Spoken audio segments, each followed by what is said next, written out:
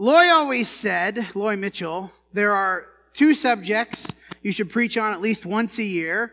One is salvation, and the other is the Lord's Supper. Now, it's been, I think, a little bit longer than a year since I did a series on salvation, but that's what we're doing. We're going through, I know this is a reminder for a lot of us, because a lot of us probably know a lot of this stuff, but it is, because of the nature of its importance in Scripture, it is a good thing to be reminded of, I think. So we are going through, answering this question. I sort of tried to do a different tack on it. Who will be saved? Now, so far, we've looked at those who know the knowledge that we have.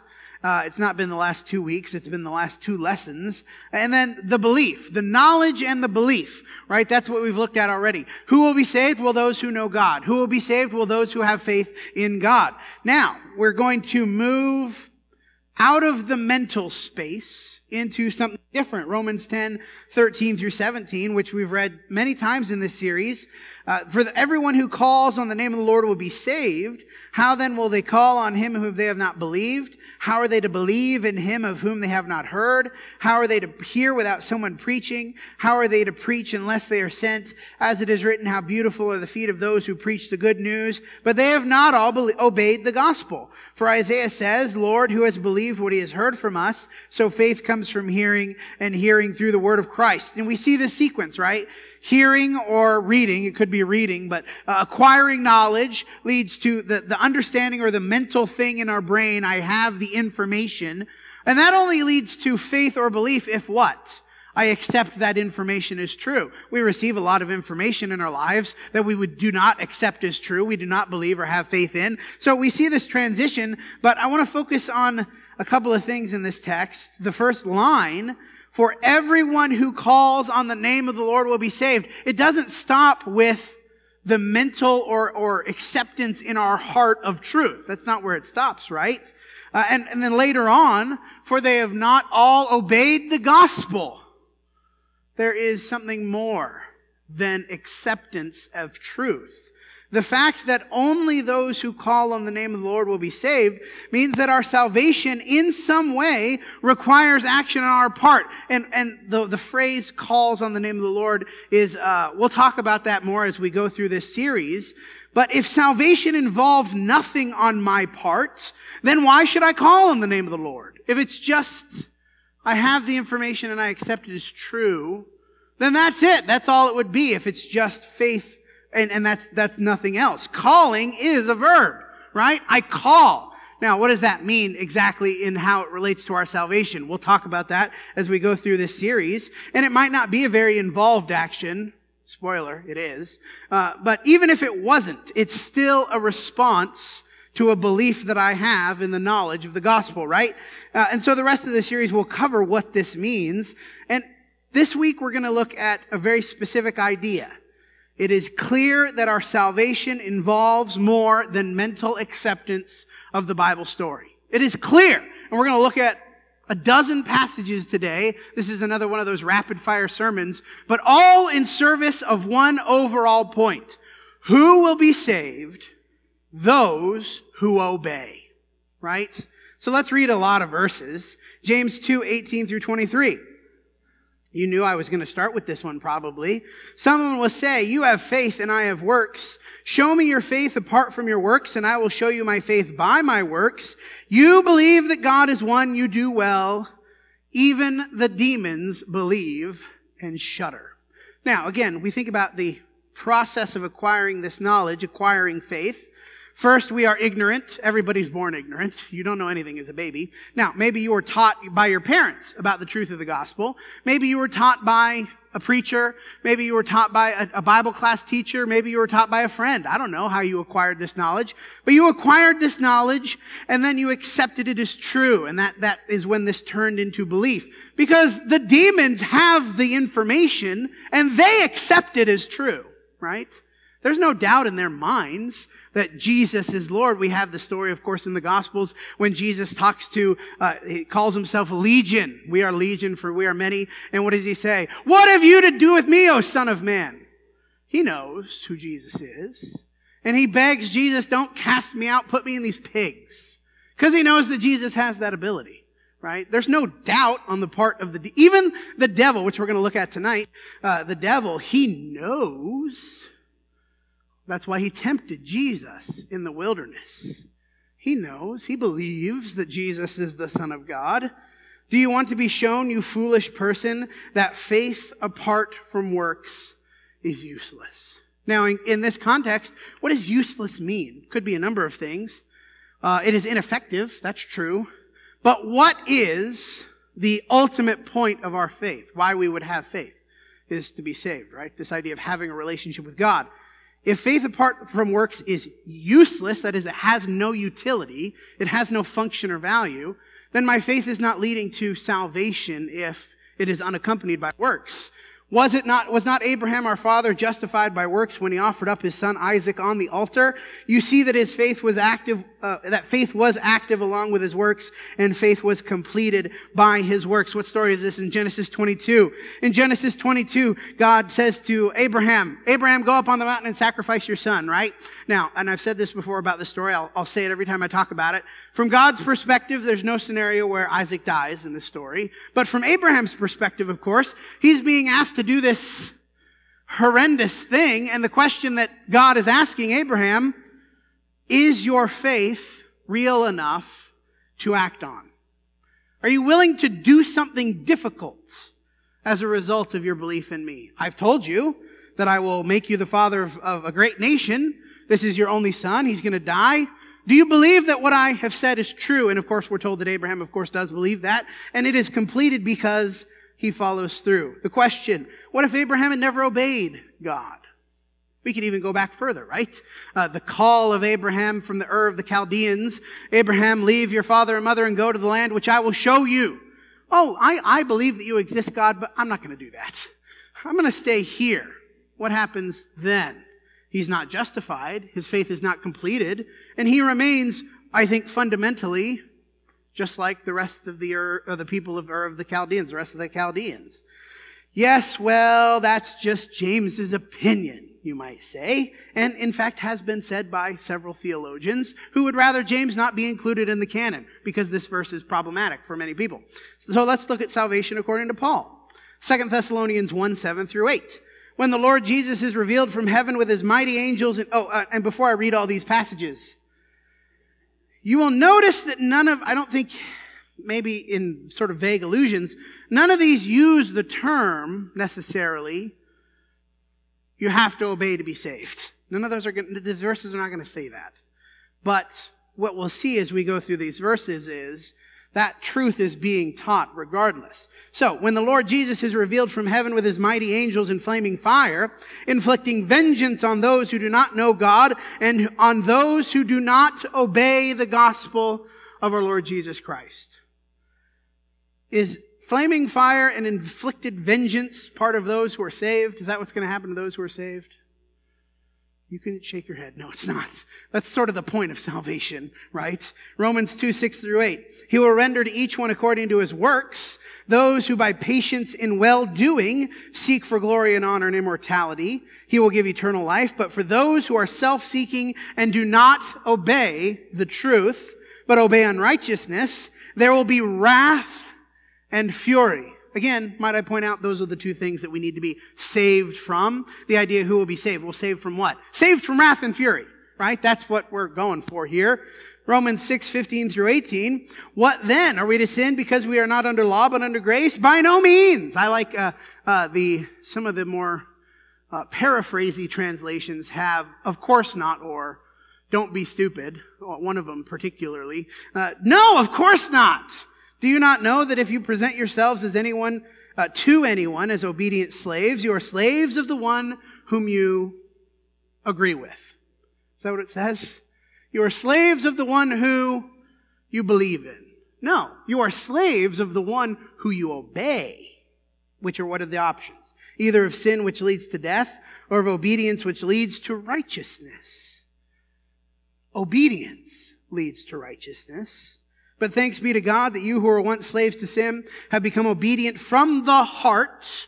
We'll talk about this as we go throughout the series. And why we're doing this, I've said this maybe before, I need to reinforce it.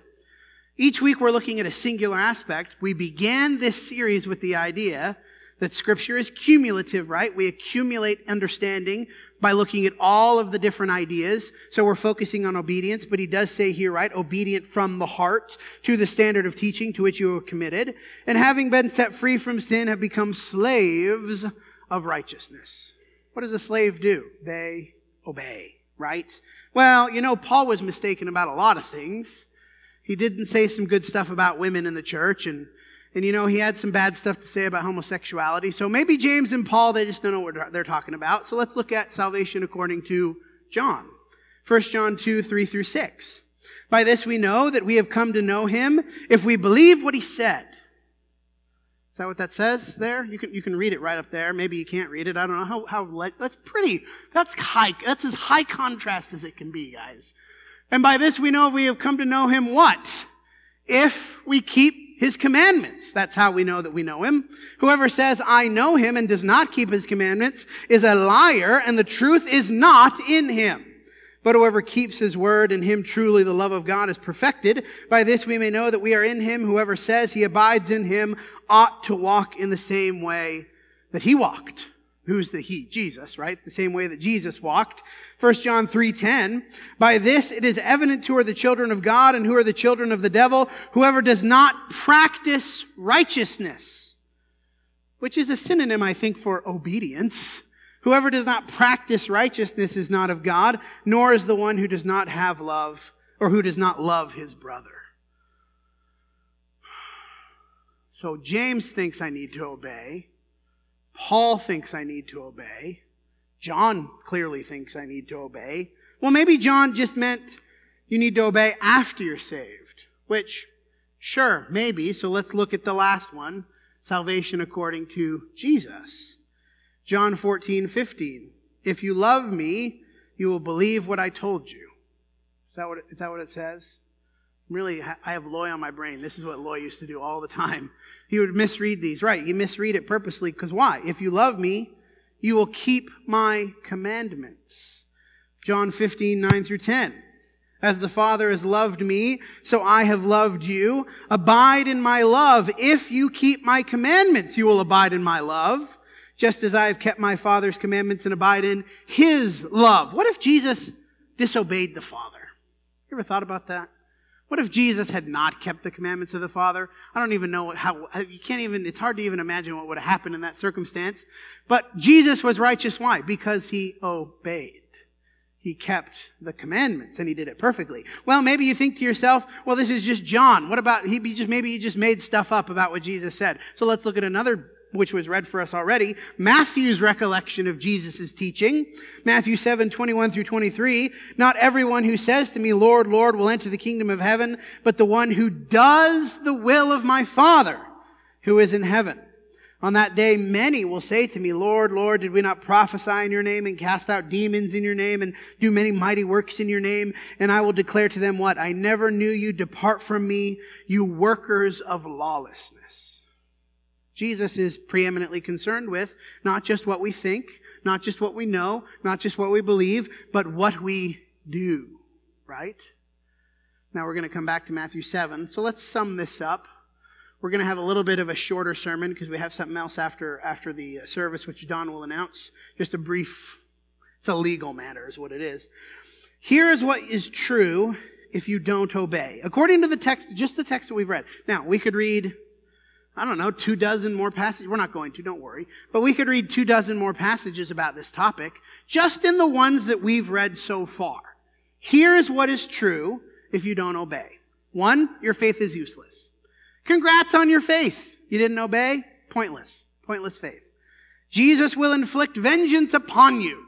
2 Thessalonians 1. I'm glad you have faith, but if you don't obey, haven't you missed the thing that you're trying to be saved from, right? Because you're going to face wrath and fury, according to Romans 2. You will become a slave to sin, leading to death, in Romans 6. Do you want to be a slave to sin? I don't want to be a slave to sin. I would like to be a slave to righteousness, which leads to life, right? You are a liar, and you do not know God. Now, again, following the chain here, I'm ignorant, then I acquire knowledge, then that becomes belief if I accept it as true, But then if I don't continue past that, it's like I don't know God. It's like I didn't acquire the knowledge, or at least I didn't accept the knowledge as true, right? That's in 1 John 2. You are not of God and are of the devil. That's from 1 John 3. You do not love Jesus, John 14. You cannot abide in Jesus' love, John 15. Regardless of whether or not the word saved is used, can you reasonably say that someone with these qualities is saved? Just look at the qualities up there, the things that are true if you don't obey. So maybe the text doesn't explicitly say only those who obey will be saved. But everybody who has these qualities is not saved, right? This is a description of what not being saved looks like. And these are the result of a lack of obedience. So if we're asking the question, who will be saved? Yeah, we looked at a couple of lessons ago. Only those who know, who have knowledge of God will be saved. That's true. Only those who believe will be saved. That's true too, right? Only those who obey will be saved. Maybe you don't like that. Maybe that's uncomfortable. But it's only uncomfortable if what? It's only uncomfortable if you're not obeying. That's when it becomes uncomfortable. Or maybe if you know somebody who's not obeying. It's not nice to think about this, that my friend who doesn't obey God will be, even though he believes in God, he doesn't obey, so he'll be lost. It's not comfortable. It's not pleasant, but it is true. We're going to end with Matthew 7:21 through 23, which we read already, right? I want to focus on a couple of things from this text. Not everyone who says to me, Lord, Lord, will enter the kingdom of heaven, but the one who does the will of my Father who is in heaven. On that day, many. That word many, let's focus on that word for a minute. Jesus says it differently in another place. Wide is the way that leads to destruction, and narrow is the way that leads to life. Many will find the way that leads to destruction, and few there are, I'm paraphrasing obviously, few there are who will find the way that leads to life. More people will be lost than will be saved. That's not a nice idea. On that day, many will say to me, Lord, Lord, did we not prophesy in your name and cast out demons in your name and do many mighty works in your name? And then I will declare to them what? I never knew you. Depart from me, you workers of lawlessness. Salvation is not just a result of simple mental acceptance. That I have acquired knowledge about Jesus and I accept that knowledge of truth. That is the beginning. That is the first part of it, but is not the end. It is also not a result of doing things in Jesus' name, right? That I'm doing things for Jesus. That also is insufficient, right? What does he say? Many will say, we did these things. I did them in your name. I cast out demons. I prophesied. I did mighty works. I did them for you, Jesus. And what will he say? I never knew you. You are workers of lawlessness. Even though you did things in my name, if it was not the things that was the will of the Father, it is insufficient. The next few weeks, we're going to cover exactly what Jesus has commanded in regards to salvation, right? Now, there's a number of different things because this is so broad. The idea of obeying God, how many things are there that we need to obey? Well, oh man, have you read the New Testament, guys? There's a lot of stuff in there. So over the next few weeks, we're going to specifically talk about there are some things that Jesus has commanded in regards to salvation that you have to do if you want to be saved. And we're going to cover those, and that's part of what we're going to talk about when we talk about calling on the name of the Lord. So as we sing this song, I Am Resolved, which is a good song here. I am resolved no longer to linger, charmed by the world's delights. I don't know if that's the first verse, but that's the first verse that came to my head. I would ask you to resolve to obey God, right? Not just believe, not just accept what he said is true, not just have faith in him. Resolve in your hearts to do your best to do what he has said, right? Confession, that's something he's told us to do. Repent, that's something he's told us to do. be united with Jesus in baptism. That's something he's told us to do. I hope you resolve not just to accept that as true, but to do it today.